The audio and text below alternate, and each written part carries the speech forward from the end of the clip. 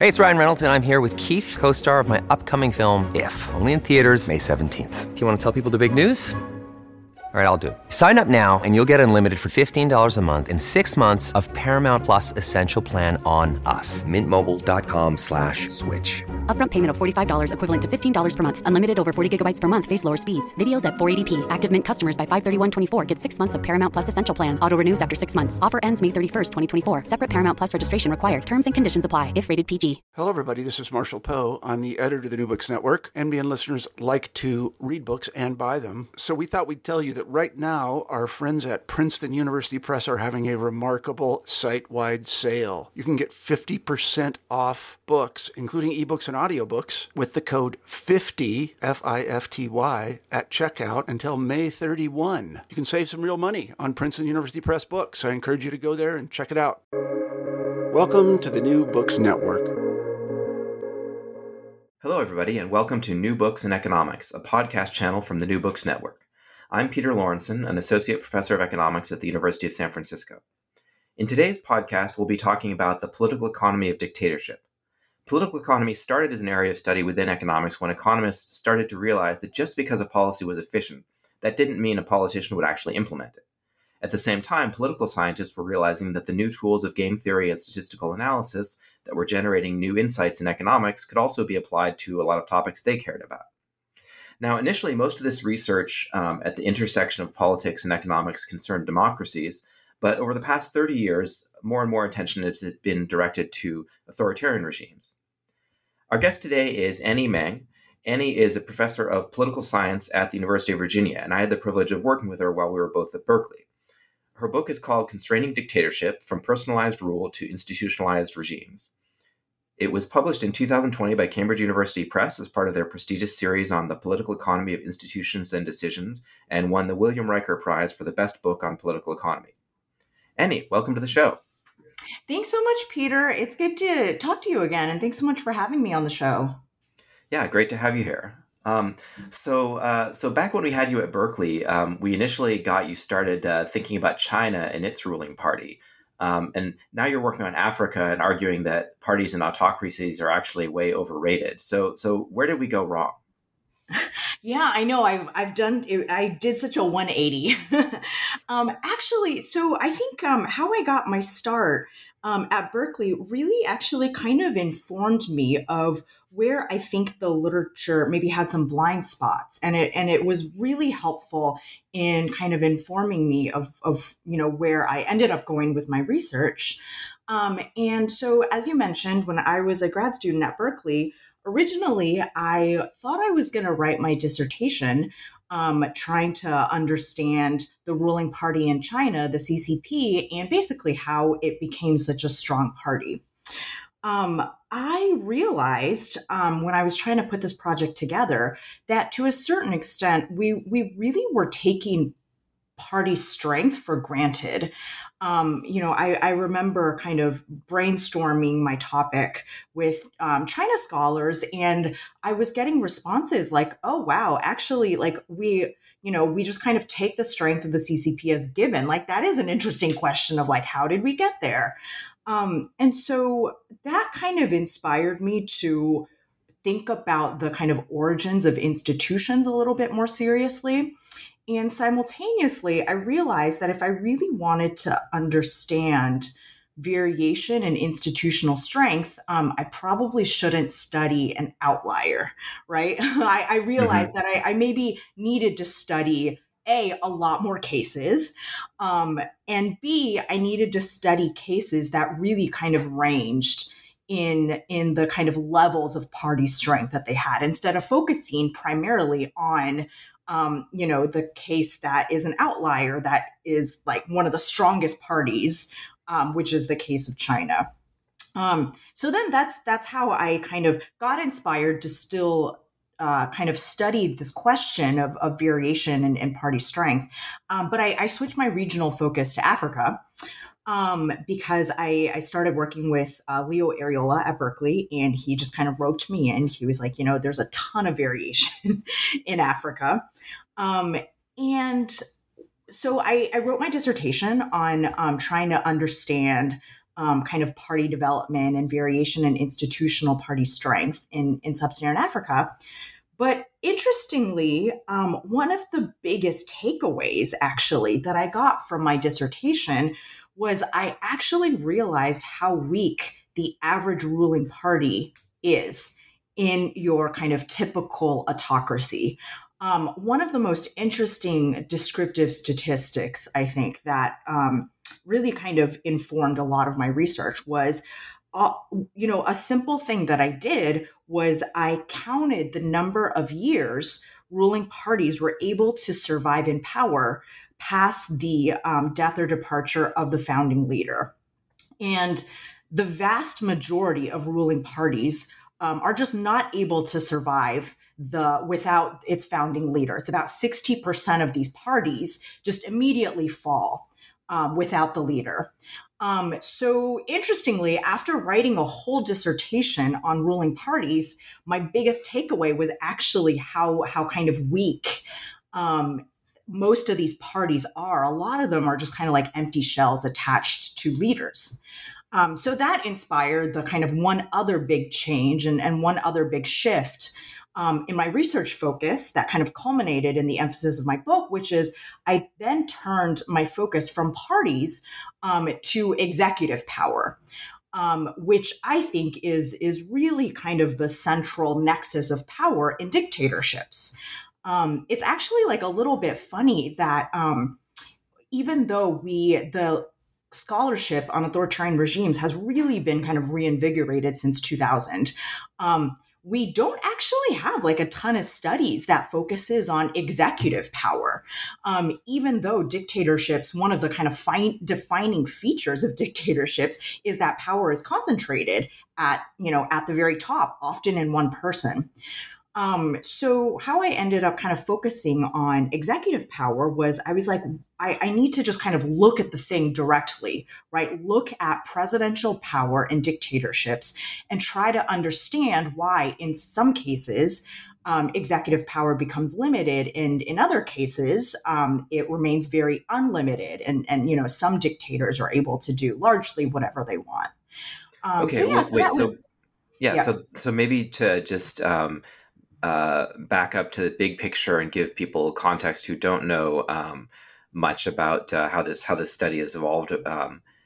Could you maybe just talk us through sort of the evolution of political science thinking about authoritarianism and authoritarian institutions over kind of the bird's eye view over the past sort of 40, 50 years? Yeah, totally. The evolution of this scholarship is really interesting, actually. So, the literature kind of had its first big period around the kind of 50s and 60s, kind of coming out of, World War II. And at the time, what's really interesting is in general, we all thought that dictatorships were kind of like this weird transition period. We political scientists originally kind of assumed that all countries would ultimately democratize. We thought that was the kind of endpoint that every country would get to.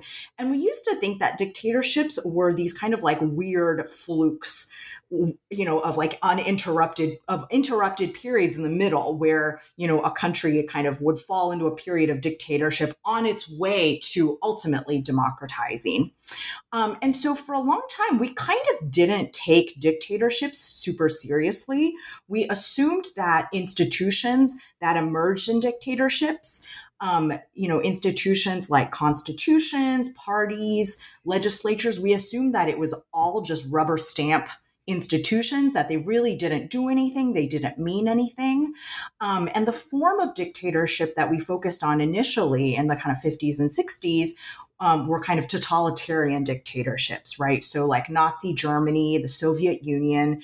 In general, we thought that all dictatorships relied very heavily on kind of like repression to stay in power.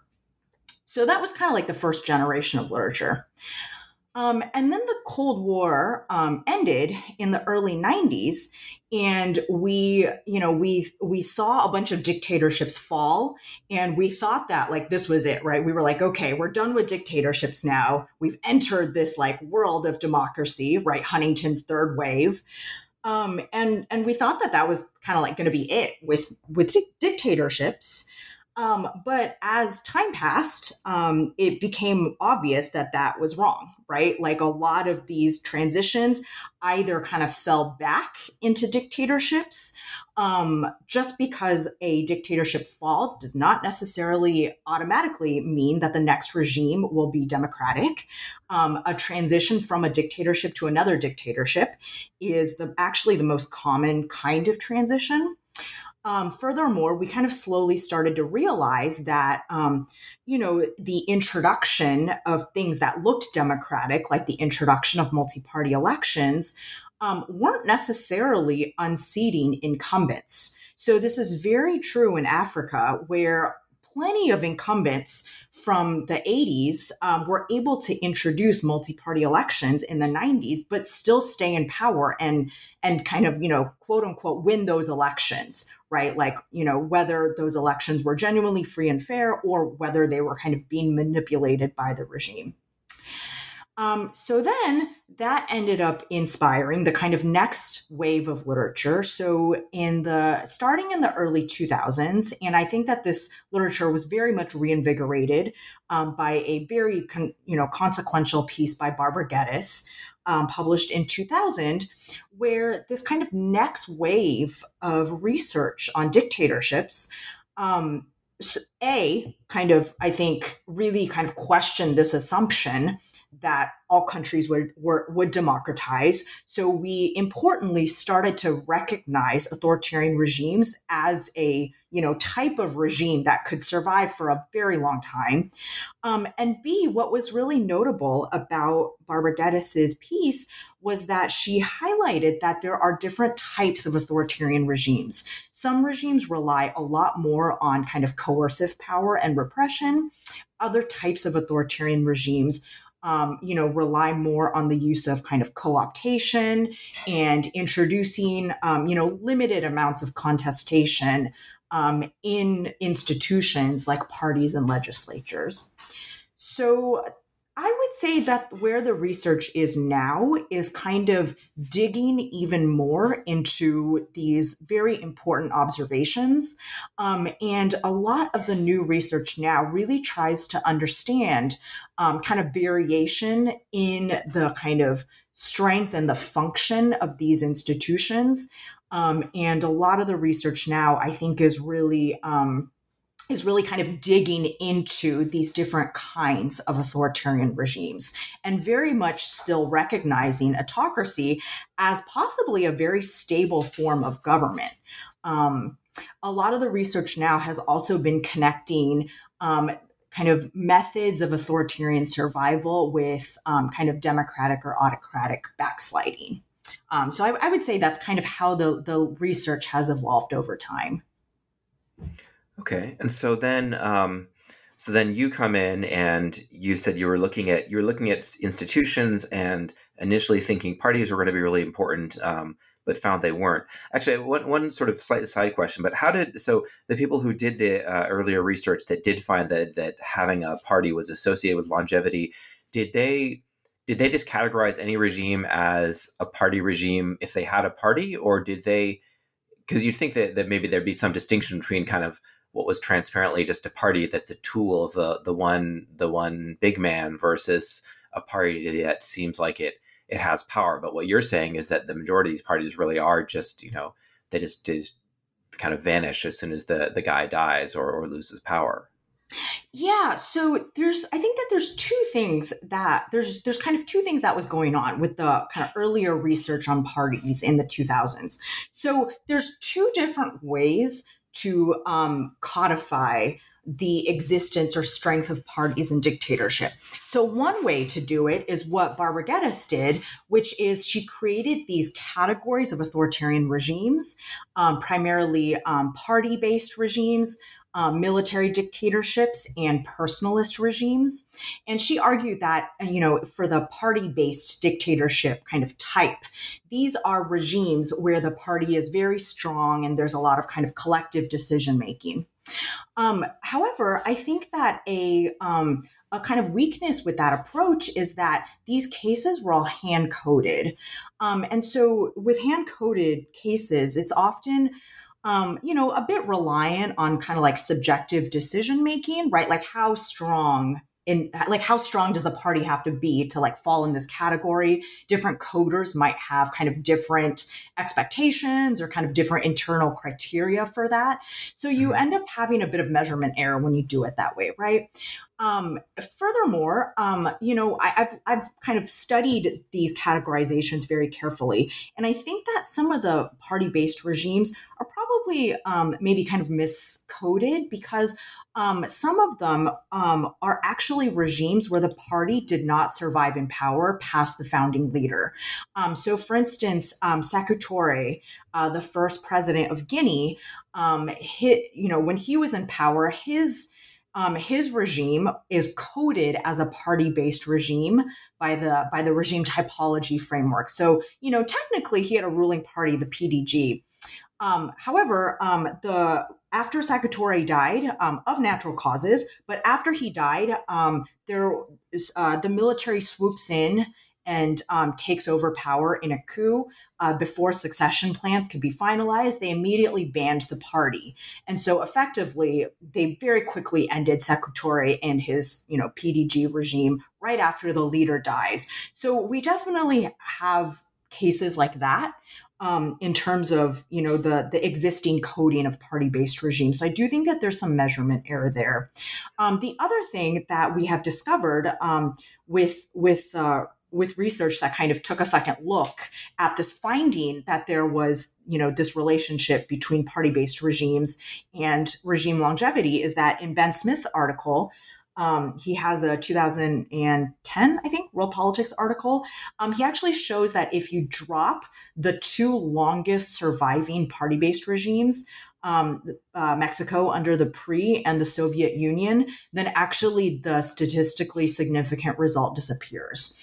So he highlights that this finding was probably being driven by two outliers, right? Like two of the strongest cases.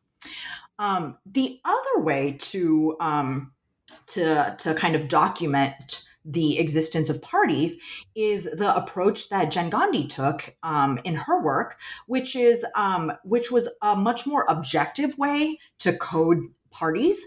So instead of trying to make assessments of how strong the party is, all she did was note whether party activity was kind of allowed in the regime, right? Was there a ruling party? Were there opposition parties?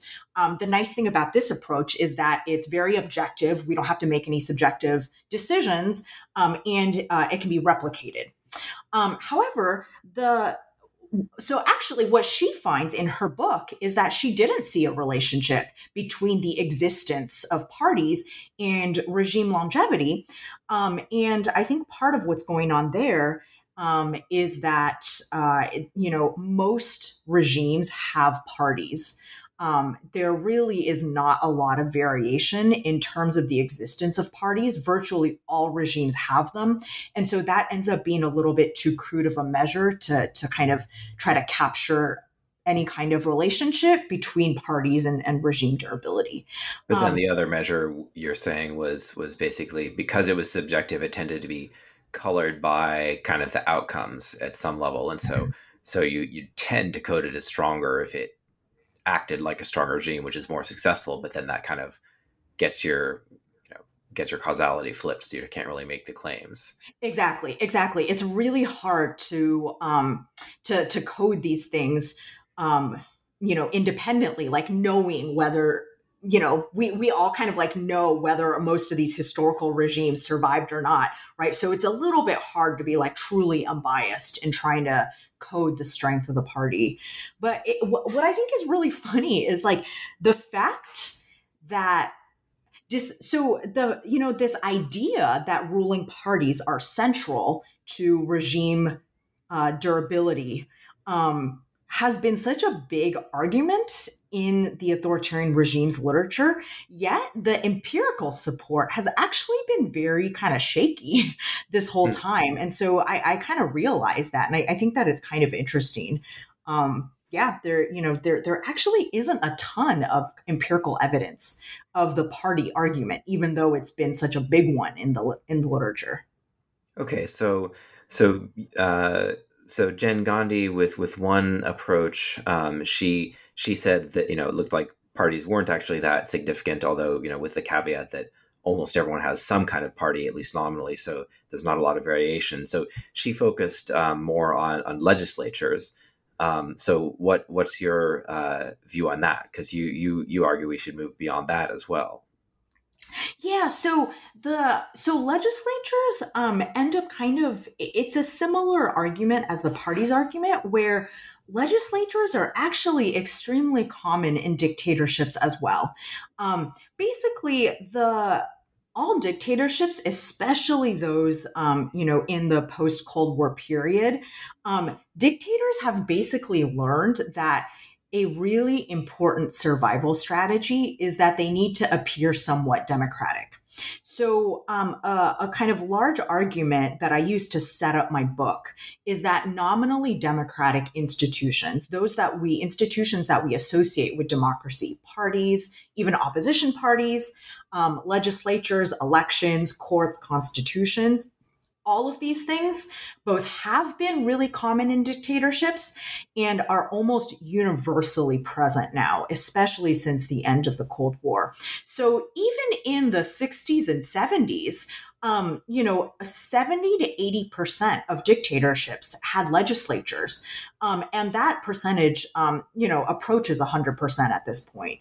And so it's just become very common for autocracies to kind of adopt these, pseudo-democratic institutions, but not necessarily give them a ton of independence or power over the executive.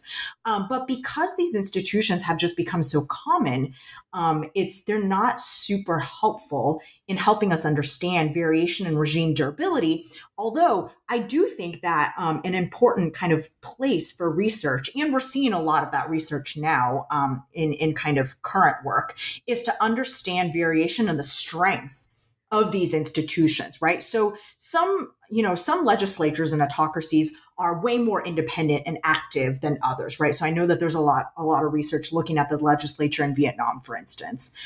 Same thing with ruling parties, right? Some parties are a lot more institutionally strong than others.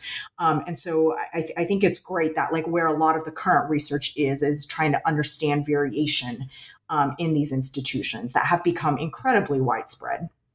Okay, so you're not just arguing that these are only like window dressing that you put on so that the aid agencies will still donate to you, and the U.S. will be less likely to invade you and try to make you into a real democracy. But you're saying that maybe there's that motivation is there, so that's why pretty much almost 100% of countries, no matter how dirty, at least have that kind of thin veneer going on. But you're saying that. So there is research, which is not primarily what you're doing, but research that is finding that within these categories, like within the countries that have legislatures or parties, there are some that matter more and some that don't matter.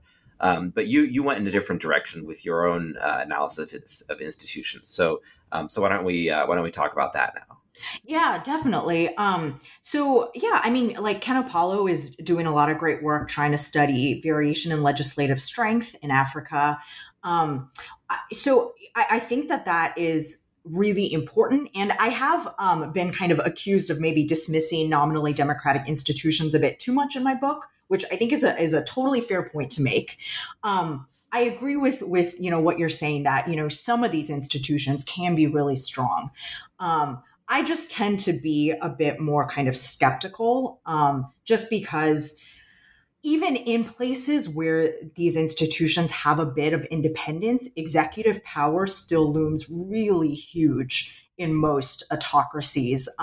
Even in the cases in Africa that Ken is looking at, where the legislature does have some independence, they're often battling with these like hugely bloated executive branches. And for some reason, we just haven't studied regime executives as much, for scholars of authoritarian regimes. And hopefully, we'll do it some more. But yeah, that's why I turned my focus to that in the book. Yeah, that's great. I mean, I think, as you said, right, we've sort of, I mean, probably partly just we're kind of studying autocracies. It sort of took the tools and the concepts that we knew from studying democracies. And so there, of course, understanding, how the laws are made and who gets into the legislature and who gets seats and all this kind of stuff is really crucial. So it's a natural first thing to look at. But you're right, if we go back to thinking like, right, this is a dictatorship and, our sort of basic reference model for that is like there's one guy who tells everyone what to do, then we should look at more at who that one person is and how they how they tell people what to do and how much. I actually had May Hassan on a few weeks back to talk about her book, which is kind of looking more downstream, looking at the bureaucracy that dictators and other governments had and how they kind of implement their decisions through the bureaucracy. But you're looking at this at the higher level, still at the very elite level of the executive and kind of immediately around him. So you focus on primarily the policy over succession and term limits. So tell me why we should care about those and what you concluded. Yeah. So I basically look at two aspects of the regime executive. So the first thing that I do, which is what you just noted, was I looked at a couple of key constitutional rules. Specifically, I was looking at constitutional rules that limit executive power. So the two things that I looked at are term limits and succession rules. So I think term limits are a little bit more intuitive in terms of how they limit presidential power, right? They tell you when a president is, in theory, supposed to step down, although presidents definitely try and succeed to either amend or remove term limits sometimes. Mm-hmm. The other kind of constitutional rule that I look at is whether the Constitution has a formal procedure explaining how leadership succession policies will operate in the regime. So the reason why this ends up being a constraint on the executive is that it basically designates a hierarchy, right? It gets rid of this idea that there is one leader, that he is completely irreplaceable, that there is kind of no hierarchy of power, and that there is no replacement for this one leader, right? The way that leadership succession policies often look like in autocratic constitutions is, it'll say if the office of the presidency were to fall vacant, either because of, the death of the leader or illness, or just because the leader is incapacitated, it's the vice president who will become the kind of de facto president. So by kind of naming the succession hierarchy, the kind of person who is the designated successor becomes a very obvious focal point to be the next incoming incumbent, right? And so empirically, this is actually what we see in the cases. So I kind of study leadership succession in the book, as well as I have kind of other articles on it, where I find that the kind of most common type of peaceful leadership succession in Africa is for the designated successor. So whoever gets named in the Constitution, it's most often the vice president. That person usually kind of successfully succeeds the president, either after he dies or after the president kind of, voluntarily leaves office. In fact, the fact that the Constitution kind of designates an alternative leader ends up kind of constraining the president himself, because elites basically have this other person to rally around if the president, isn't holding up his end of the bargain in kind of sharing rents and spoils with them. So just the very kind of act of designating an alternative center of power can be a really powerful type of constraint on executive power. And in fact, we have another term that kind of gets at that in political science, which is the crown prince problem, right? Leaders are often afraid that they're going to be overthrown by their own crown prince, by their own designated successor, precisely because the Constitution is kind of identifying who the next leader is going to be. In addition to constitutional rules, I also look at appointments in the presidential cabinet, which is the kind of highest body of the regime. So specifically, I look to see whether the president is actually appointing elites to two key positions in the regime, in the cabinet. So one is I look at the office of the vice president, and two is I look at the office of the minister of defense. So the idea here is that when presidents appoint other elites as the vice president and as the minister of defense, they are delegating authority and they're basically handing over access of these incredibly powerful ministries over to another elite. So what were actually, let me back up and ask two questions about measurement just to understand like what the alternatives are. So you mentioned like successor policy. I mean, as an American, it just seems to me like, well, of course the vice president would replace the president, and that just seems like, I'd actually had to think like, oh yeah, that probably is in the Constitution. And I think I remember there's a list of like other people who would, replace them. But, fortunately we've never had more than, one assassination at a time. But like what is the alternative? Like, is it so people just write a constitution and then they just say he's president and they just don't mention, they presumably mention that this person can be replaced at an election if they're pretending that they have fair elections. So that would be one process of replacement. But you're saying there's no sort of emergency backup. Yes, Option. that's right. So in cases where there is no succession procedure in the Constitution, they just don't mention it at all. They don't mention what happens if the dictator were to die or be incapacitated, which, as you can imagine, is really dangerous, right? There's absolutely no backup plan detailed.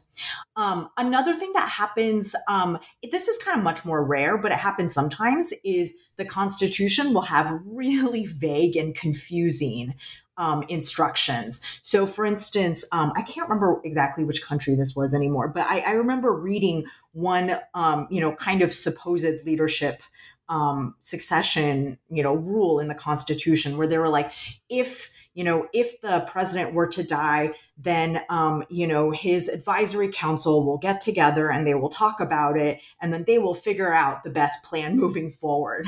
Right. So, maybe some language about what to do in case the president dies, but no clear indicator of who the successor will be. And so, of course, all the elites are going to end up fighting over who gets to be the interim president, right? So not really solving the collective action problem there. Right. It's actually surprisingly common for a lot of leaders to not want to the Constitution to specify succession rules. So, exactly because they're afraid of the crown prince problem, right? So, for instance, the first post-independence president of the Ivory Coast, Houphouët, was kind of like famously afraid of the crown prince problem. And so not only did he not have any formal succession procedures in the Constitution, he actually left the office of the vice president vacant for a long time because he didn't even want to risk I was wondering about that because you mentioned anything looking like a de facto successor there in place. A lot of leaders are very afraid of doing this. So the cabinet appointments you mentioned, so the vice president is one, so they just might leave it empty. And the minister of defense, would they just not appoint anyone to be minister of defense, or they would make themselves minister of defense? How would that work? Exactly. So, as Americans, maybe less so during the Trump administration, but, as Americans, we're used to kind of like healthy, normal, functional cabinets, right? We're used to, we're used to there being a full cabinet. Everyone's appointed to these positions. They're not constantly being shuffled. That is absolutely not the case with autocratic cabinets. There's a couple of different things leaders can do to not share power with elites. So one strategy is vacancies, right? Yep, there are absolutely cases where a leader just never appoints a vice president, never appoints a minister of defense. Sometimes they get rid of the cabinet position entirely. In a more extreme case, they will also do self-appointments. So sometimes leaders will make themselves their own defense ministers or their own vice presidents. My favorite observation in my data set, the most extreme example, was there was a period of time where I think it was the first president of Gabon named himself to a third of all cabinet positions. So there's definitely lots of strategies that leaders take to not give an elite access to these positions. And the reason why appointing elites to these positions is so consequential is, not only do you kind of do you visibly demonstrate that you're willing to kind of delegate these important positions to other elites, aka, again, creating a kind of hierarchy where you're not seen as irreplaceable and kind of the only leader that's making decisions. These cabinet positions are really powerful. They come with a ton of resources, even just beyond the kind of lucrative salaries, cars, housing.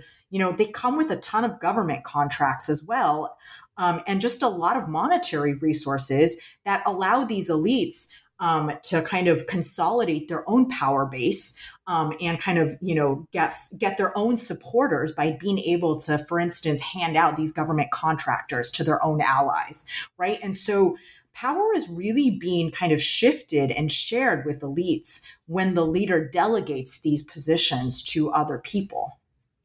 So there's no sort of loyalty story here at all. I'm just thinking, like, in the China politics literature, there's definitely maybe not so much at the very tip top elite levels. That may be one difference, but like there's a lot of people who've done a lot of work to sort of classify like who appointed whom, and then they assume, well, if you appointed someone to a position, then they owe you and they'll be loyal to you. You have a special relationship. It's either caused by you doing the appointment, or maybe the fact that you appointed them reveals that you were connected.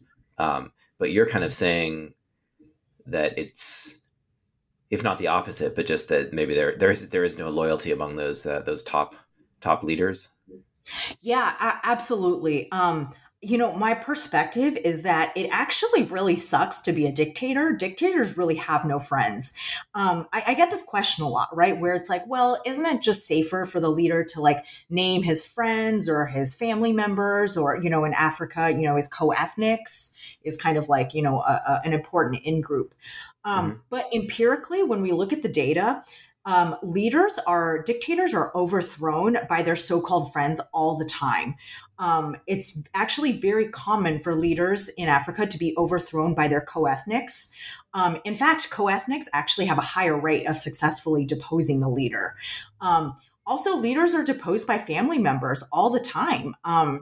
We see this not just in Africa, but, in kind of European monarchies, it was very common to be overthrown by a brother, a cousin.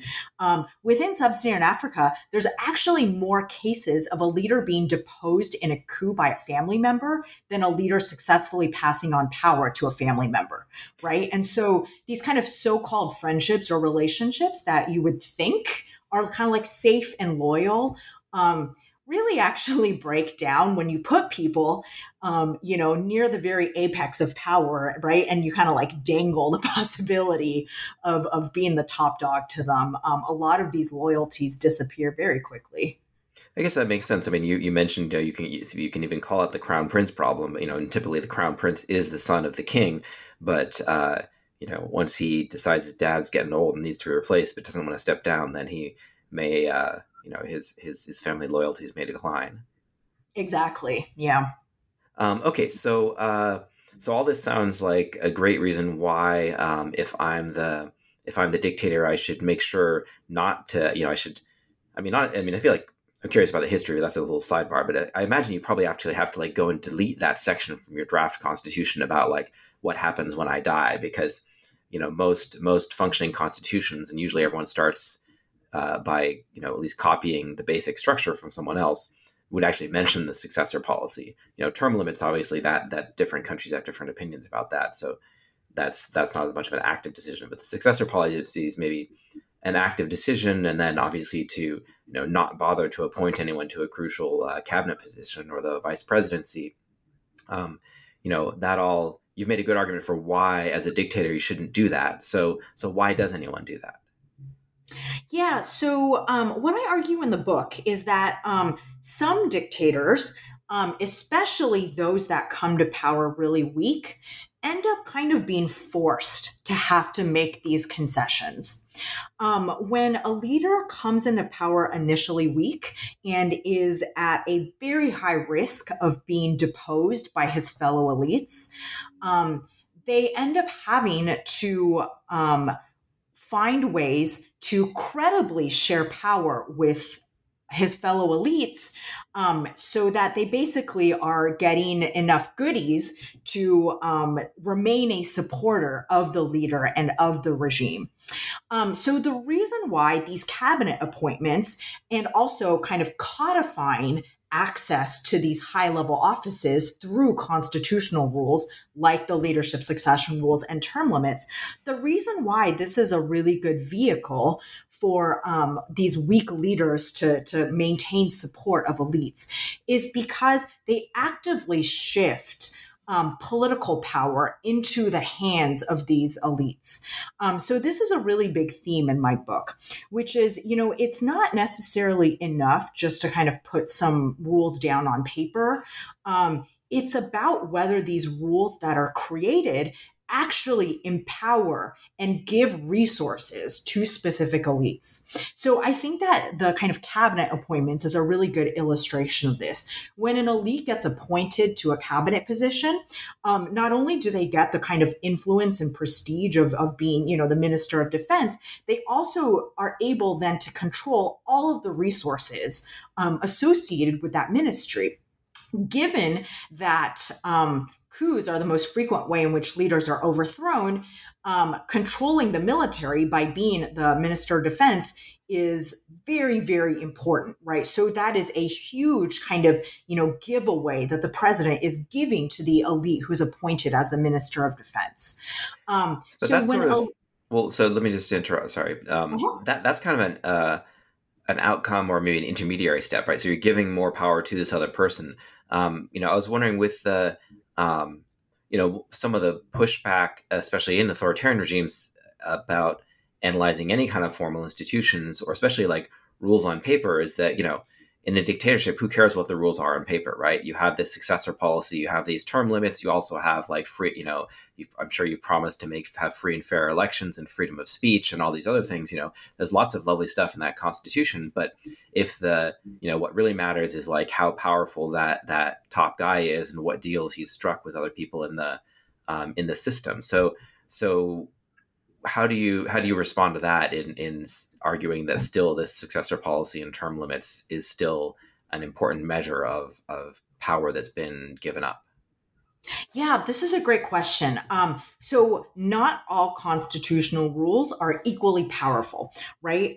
So one distinction that I make between succession rules and term limits, actually, and this is a distinction I make in the book, is that I argue that term limits ends up constraining leaders way less than succession policies.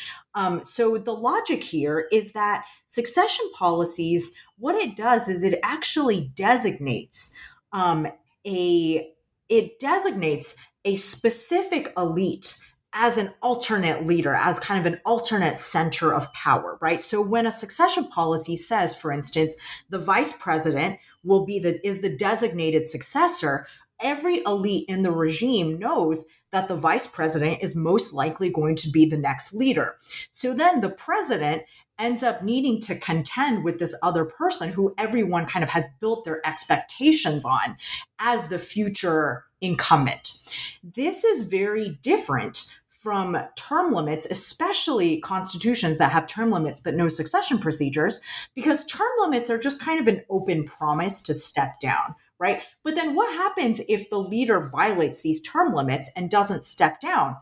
If there aren't successor policies in place, elites actually don't know who the next leader would have been. And so the elites kind of don't know who's losing out the most, right? Would I have been the next leader? It's actually not sure. And so something like that, which is a lot more vague in kind of laying out the hierarchy of power, ends up not kind of solving the elite collective action problem. And so that's kind of an example of how succession procedures shifts power in favor of the designated successor, but term limits without succession procedures really don't kind of identify a hierarchy and doesn't empower a specific elite. So it's really about the content of these rules that should help us judge whether these are just kind of words on paper or whether specific elites are becoming empowered. Okay, and so with those measurements, then what do you actually you mentioned you have a sample of basically all or most of sub-Saharan Africa for most of the period of independence, and what do you find? What are the key results that you get from that? Yeah, so kind of connecting this with your earlier question about why would a leader ever share power, I argue that it's these kind of initially weak leaders who would be overthrown by regime elites in the absence of a credible commitment to share power with them. These are the types of leaders who end up being kind of forced to have to implement these constitutional rules, and these are the kinds of leaders who have to allow elites to take over as vice president, minister of defense, other key minister positions. On the other hand, leaders who come to power already extremely strong and face basically no risk of being overthrown, these strong leaders really don't need to do anything to make sure they stay in power, right? Strong leaders have already consolidated power. They really face no real threat from other elites. So why would they give away the goodies of the regime, right? These are leaders who would love to just serve as their own minister of defense and vice president and minister of finance and collect all of the rents associated with those offices themselves instead of sharing it with elites. And when leaders come into power already strong, they really don't need to worry about elites complaining, right? They can do whatever they want, and elites are just already in a kind of a very weak position. So this is basically what I see when I look at the data. So I kind of approach measuring leader strength in a couple of different ways. So I basically, so my argument is about the kind of initial strength of the leader, right? What kind of position are they in when they first take power? So my measurement strategy is to basically look at the ways in which leaders came into power as a way to kind of get at how powerful they are relative to other elites at the start of the regime. So there kind of isn't one perfect way to do this, but I kind of, I kind of approximate it in a couple of different ways. So one thing that I do is I basically compare founding leaders against kind of leaders that took power later.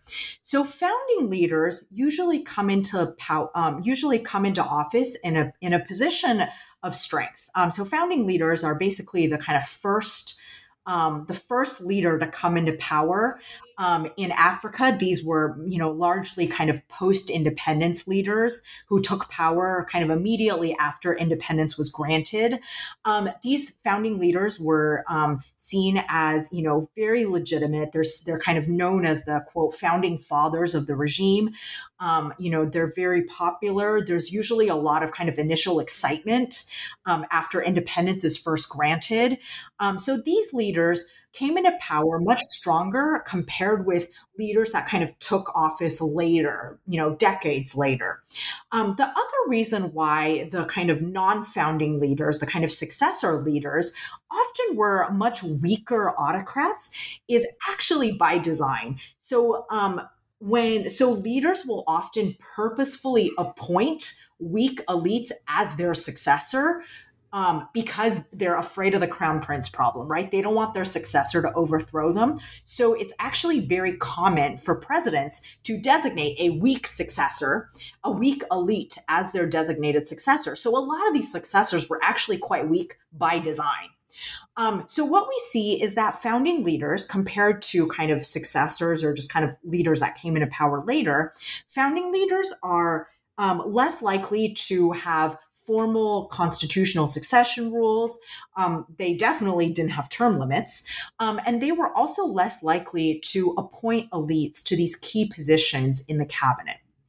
Another strategy that I kind of used to compare leader strength was I focused on the kind of subset of post-independence leaders.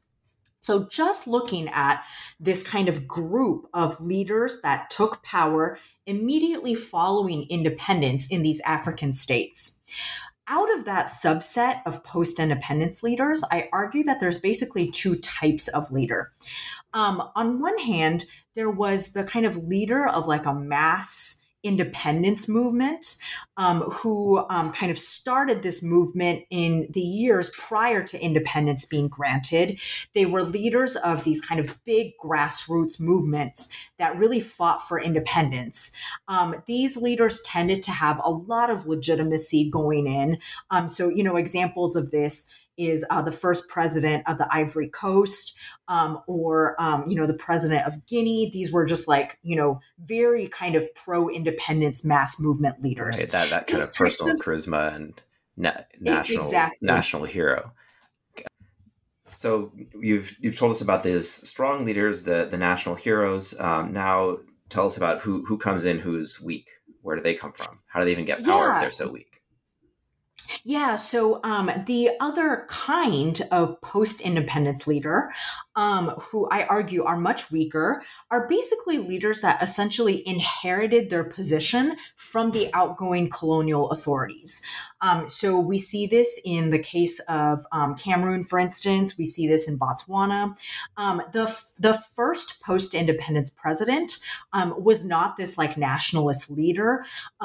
They actually tended to kind of be bureaucrats from the former colonial state. These kinds of leaders were basically kind of pushed by the colonial authorities to be the new leader.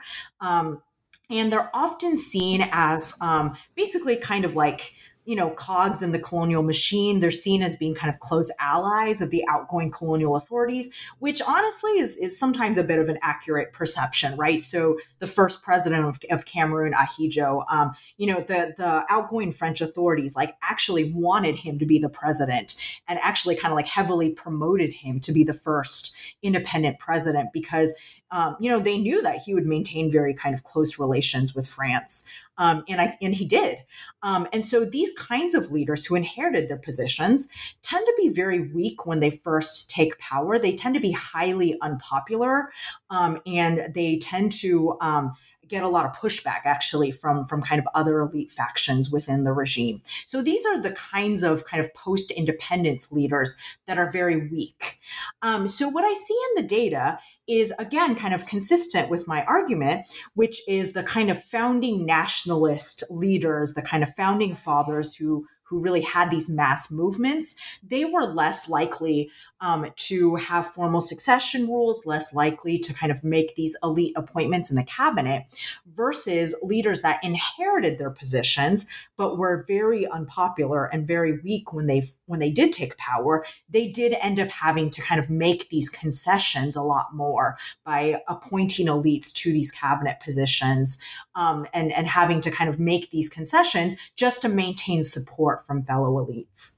So why make a concession through a cabinet appointment? Why not just build that person a hospital in their hometown, or give them some money, or control over an oil well, something like that? Why actually give them political power that can be used against you so easily? Yeah, so this kind of goes back to the theme that I was talking about really needing to kind of shift power and empower specific elites. So, the alternative of kind of empowering elites and giving them access is to try to what we call, do a per period payment, right? Basically kind of, give someone a bag of money, right? Which is the equivalent of just kind of building a hospital in their area or giving them kind of temporary access to kind of streams of revenue. The reason why these kinds of kind of temporary payments end up not being very helpful to stabilize a regime is because elites know that these are temporary streams of revenue that can be cut off very easily by the leader, right? So, if I'm an elite and I'm a threat to the leader today, and he just kind of gives me temporary access to money, I know that if tomorrow, if I unfortunately kind of lose my edge over the leader, and he's just kind of giving me these temporary payoffs, then he can cut off access to these spoils, and then I would be left in a very bad position tomorrow.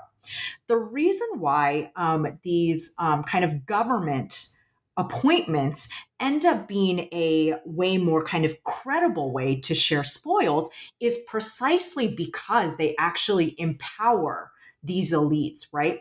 When the president names an elite to an important cabinet position, and especially if they keep that elite there for long periods of time. So I also look at kind of rotation rates. These elites end up kind of gaining authority over these specific ministries, right? Not only are they kind of getting spoils associated with this government position, they control a very important piece of the state.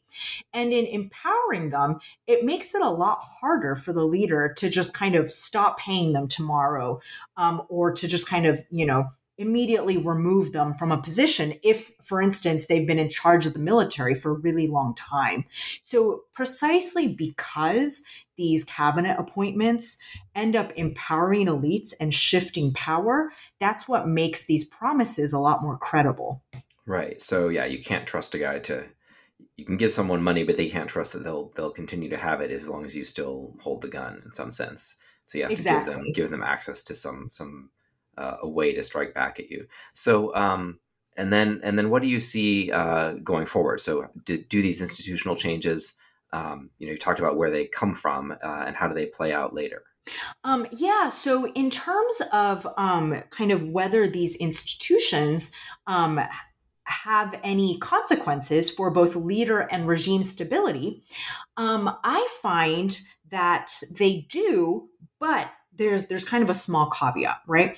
So a big question that the kind of scholarship on authoritarian regimes has really tried to focus on is whether institutions actually have an effect on leader or regime durability, right?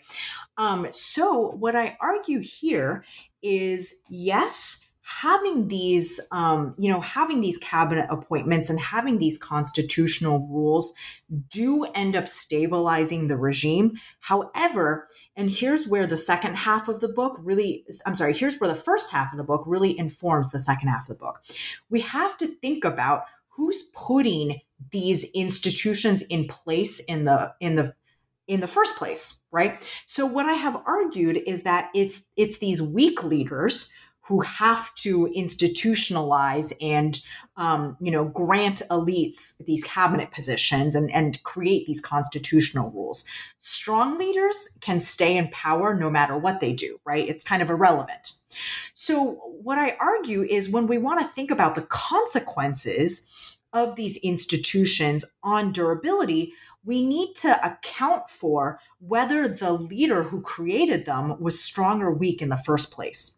So what I find is that for leaders who are weak, when weak leaders put in place these institutions like cabinet appointments or constitutional rules, it does end up lengthening their regime and stabilizing the regime. So these types of weak leaders who do institutionalize end up facing fewer coups compared with weak leaders who don't create these institutional commitments with elites. However, what I find consistent with my earlier argument is that these institutional creations or the absence of them really don't affect strong leaders. There are plenty of strong leaders who come into power already, having basically consolidated power. There is no real elite threat. These kinds of strong leaders end up not creating these institutional constraints, and they're able to stay in power for a really long time. So that's kind of conventionally what we understand to be like a personalist dictatorship, right? They don't create succession rules. They, name themselves their own cabinet ministers. Some of these leaders are able to stay in power for a really long time, for decades, right? Think about like Mobutu in Zaire. Consistent with my argument, we really have to take into account the kind of relative strength of the leader when assessing whether institutions have an effect on leader or regime strength. Okay, so well, we're running a little short of time. I wanted to, before we close off, I wanted to ask you to stretch your argument and humor me by thinking a little bit about China. And so I shared with you that just this morning, someone called my attention to a quote from a book by the investor Ray Dalio, who's been a big, very bullish on China and argued that it's really this great meritocratic system and a great place to invest, like he has, and all that. And he says, there's a quote from his book saying, "Make sure that no one is more powerful than the system or so important that they are irreplaceable. For an idea meritocracy, it is especially important that its governance system is more powerful than any individual and that it directs and constrains its leaders rather than the other way around. The Chinese leader Wang Qishan drew my attention to what happened in ancient Rome when Julius Caesar revolted against the government, defeated his fellow general Pompey, seized control of the republic from the Senate, and named himself emperor for life. Even after he was assassinated and governance by the Senate was restored, Rome would never again be what it was. The era of civil strife that followed was more damaging than any foreign war."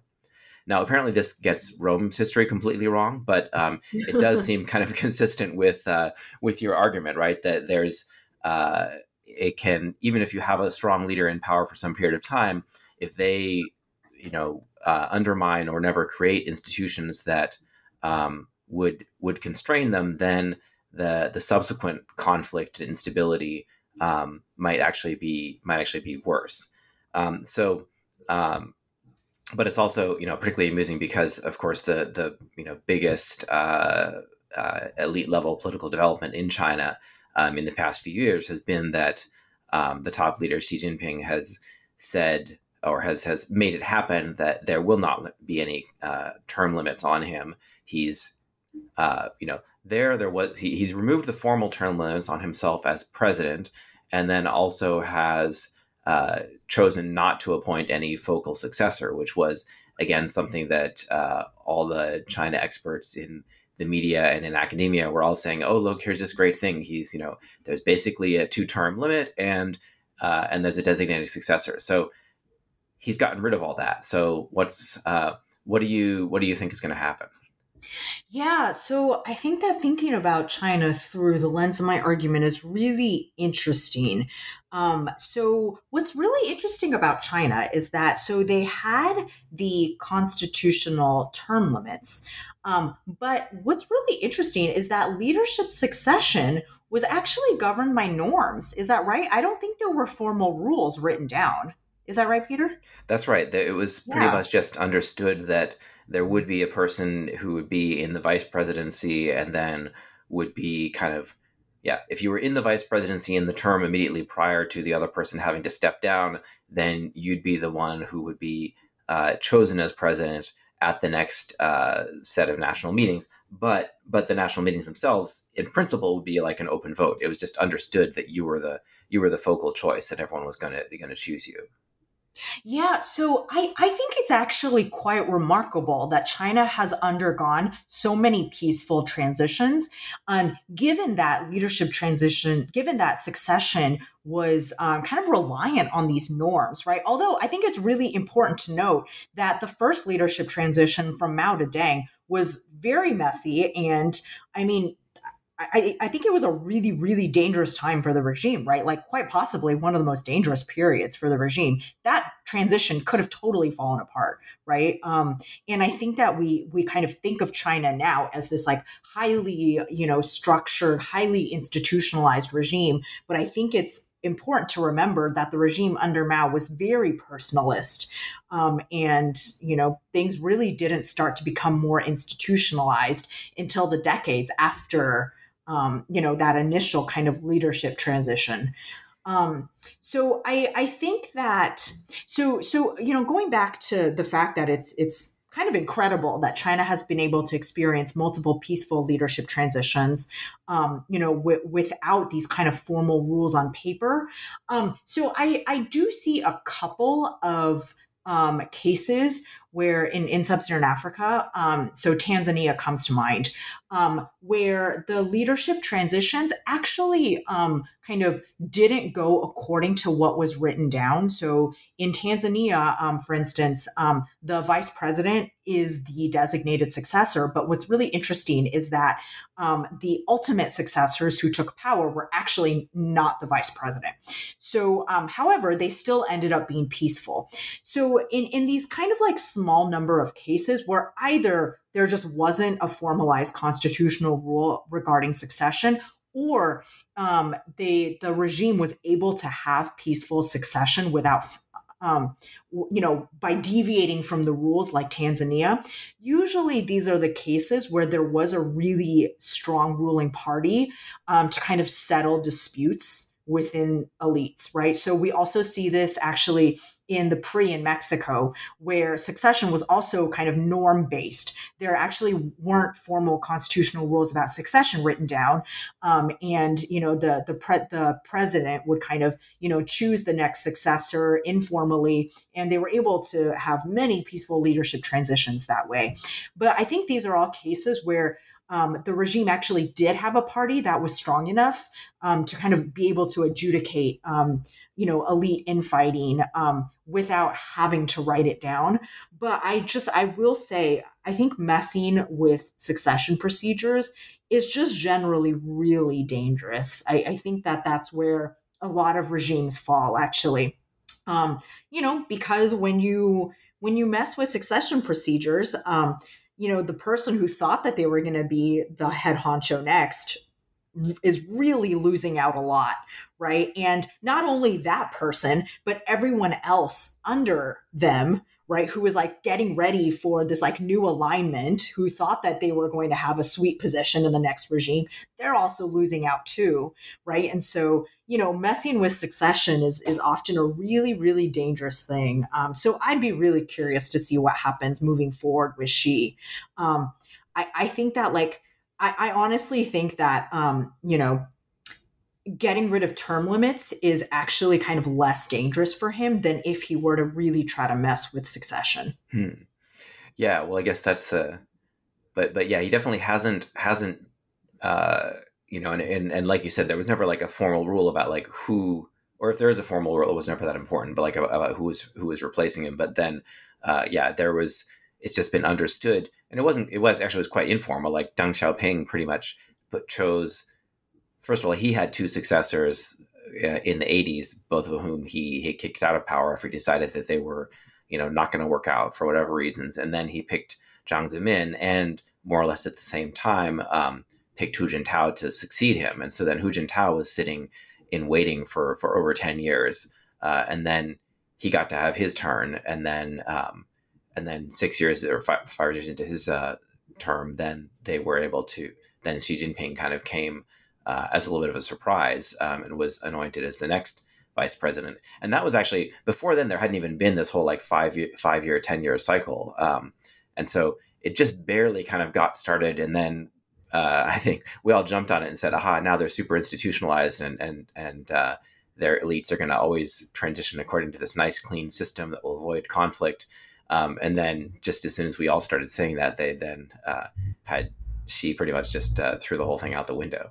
But yeah, how that'll actually play out is remains to be seen. Do you think that we were too quick to call China like a very institutionalized system? Do you think it's actually less institutionalized than we thought, the regime? I think there's a lot going on institutionalized within the party, but I think we definitely were too hasty in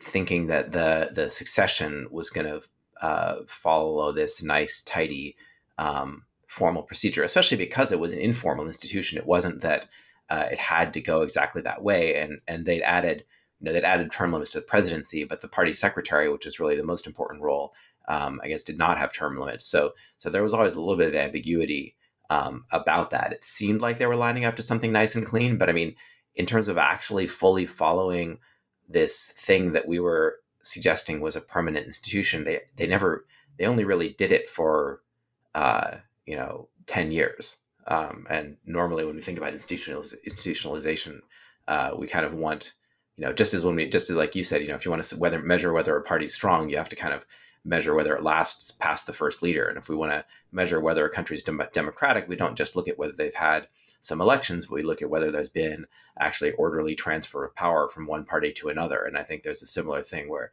it can be risky to rush to judgment about whether something's institutionalized if it hasn't really happened on a regular basis for a significant period of time. Even and most importantly, I guess, like within democracies, like even where it involves a transfer of power from one group to another, which then may be reluctant to transfer power back or onward when it's their turn. But anyway, that's just, I didn't want to take us too far off on Africa, but I did want to get your view on that. I think, in a sense where we started off with this is, you getting started thinking about Africa did have a lot to do with, being trained in political science techniques and saying, well, we need to compare against various alternatives. And of course,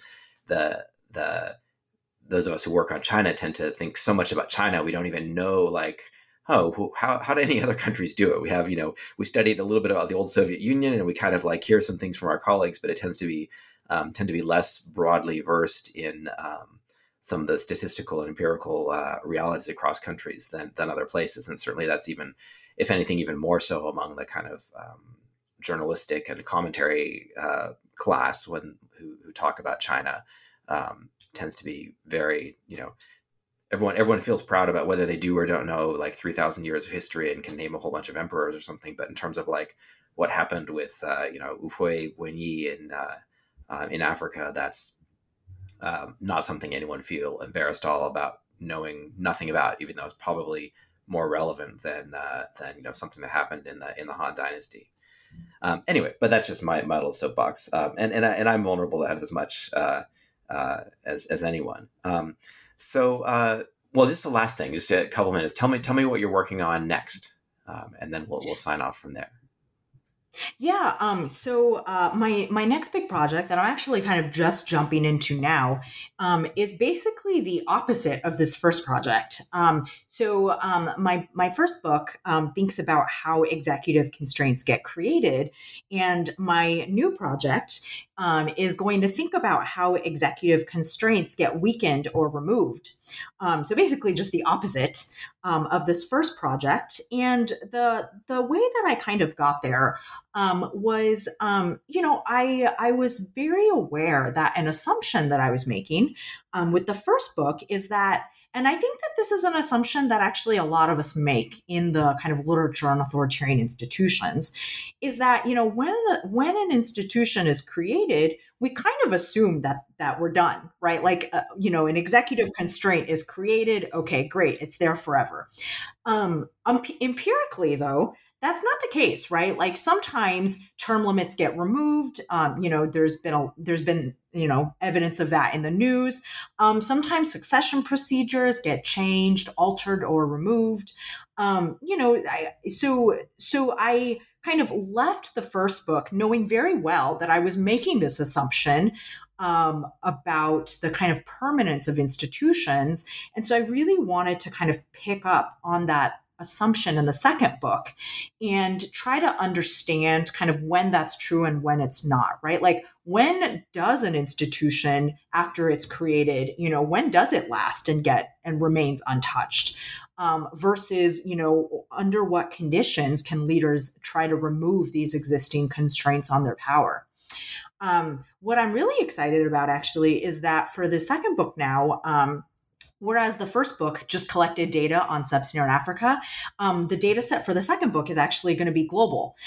So my RAs just helped me finish collecting the same kinds of variables, constitutional rules, cabinet appointments, but on a global set of 120 something countries from 1960 to 2020. I'll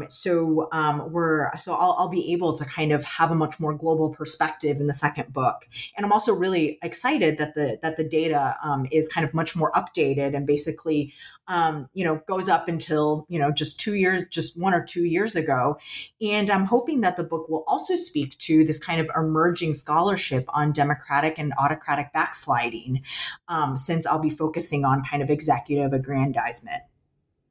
Yeah, I guess we've heard a lot more about democratic backsliding, partly because we've worried about it a lot in the U.S. and in many other countries. But that's a great point. That I guess as in the example of Xi Jinping, there's even autocrats can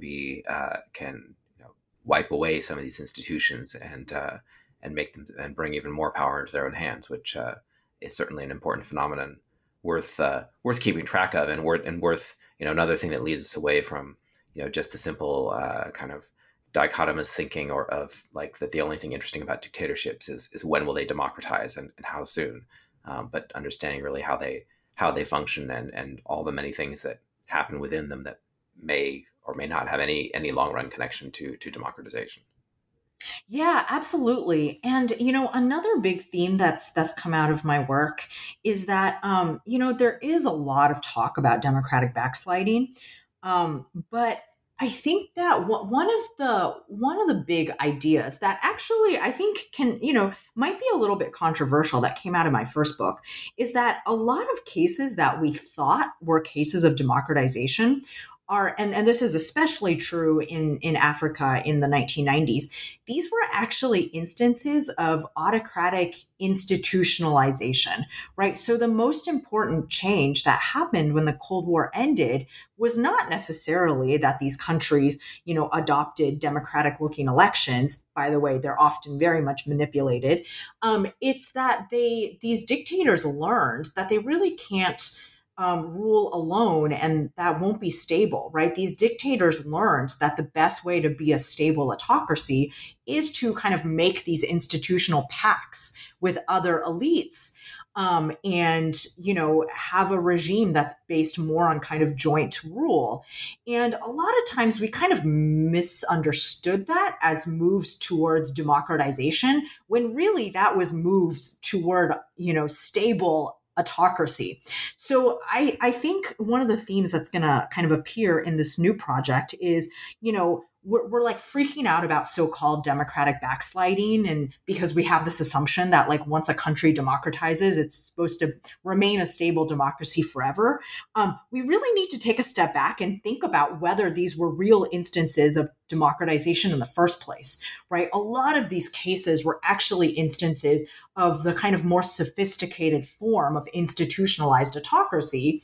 And so, this idea that some of these leaders would then be able to kind of, centralize or personalize power, given that their autocracies, should be maybe a little bit less surprising and shocking to us now. So it's really just kind of how you're thinking about it, and whether you think you're seeing a democracy or an autocracy. And I think that we need to kind of refine our views about what the modern day autocracy looks like. It looks a lot closer to a democracy than you might think.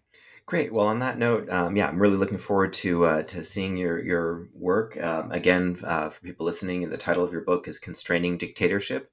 And everyone should definitely rush out and get a copy, because we just managed to sort of skim the surface of a lot of the topics in there.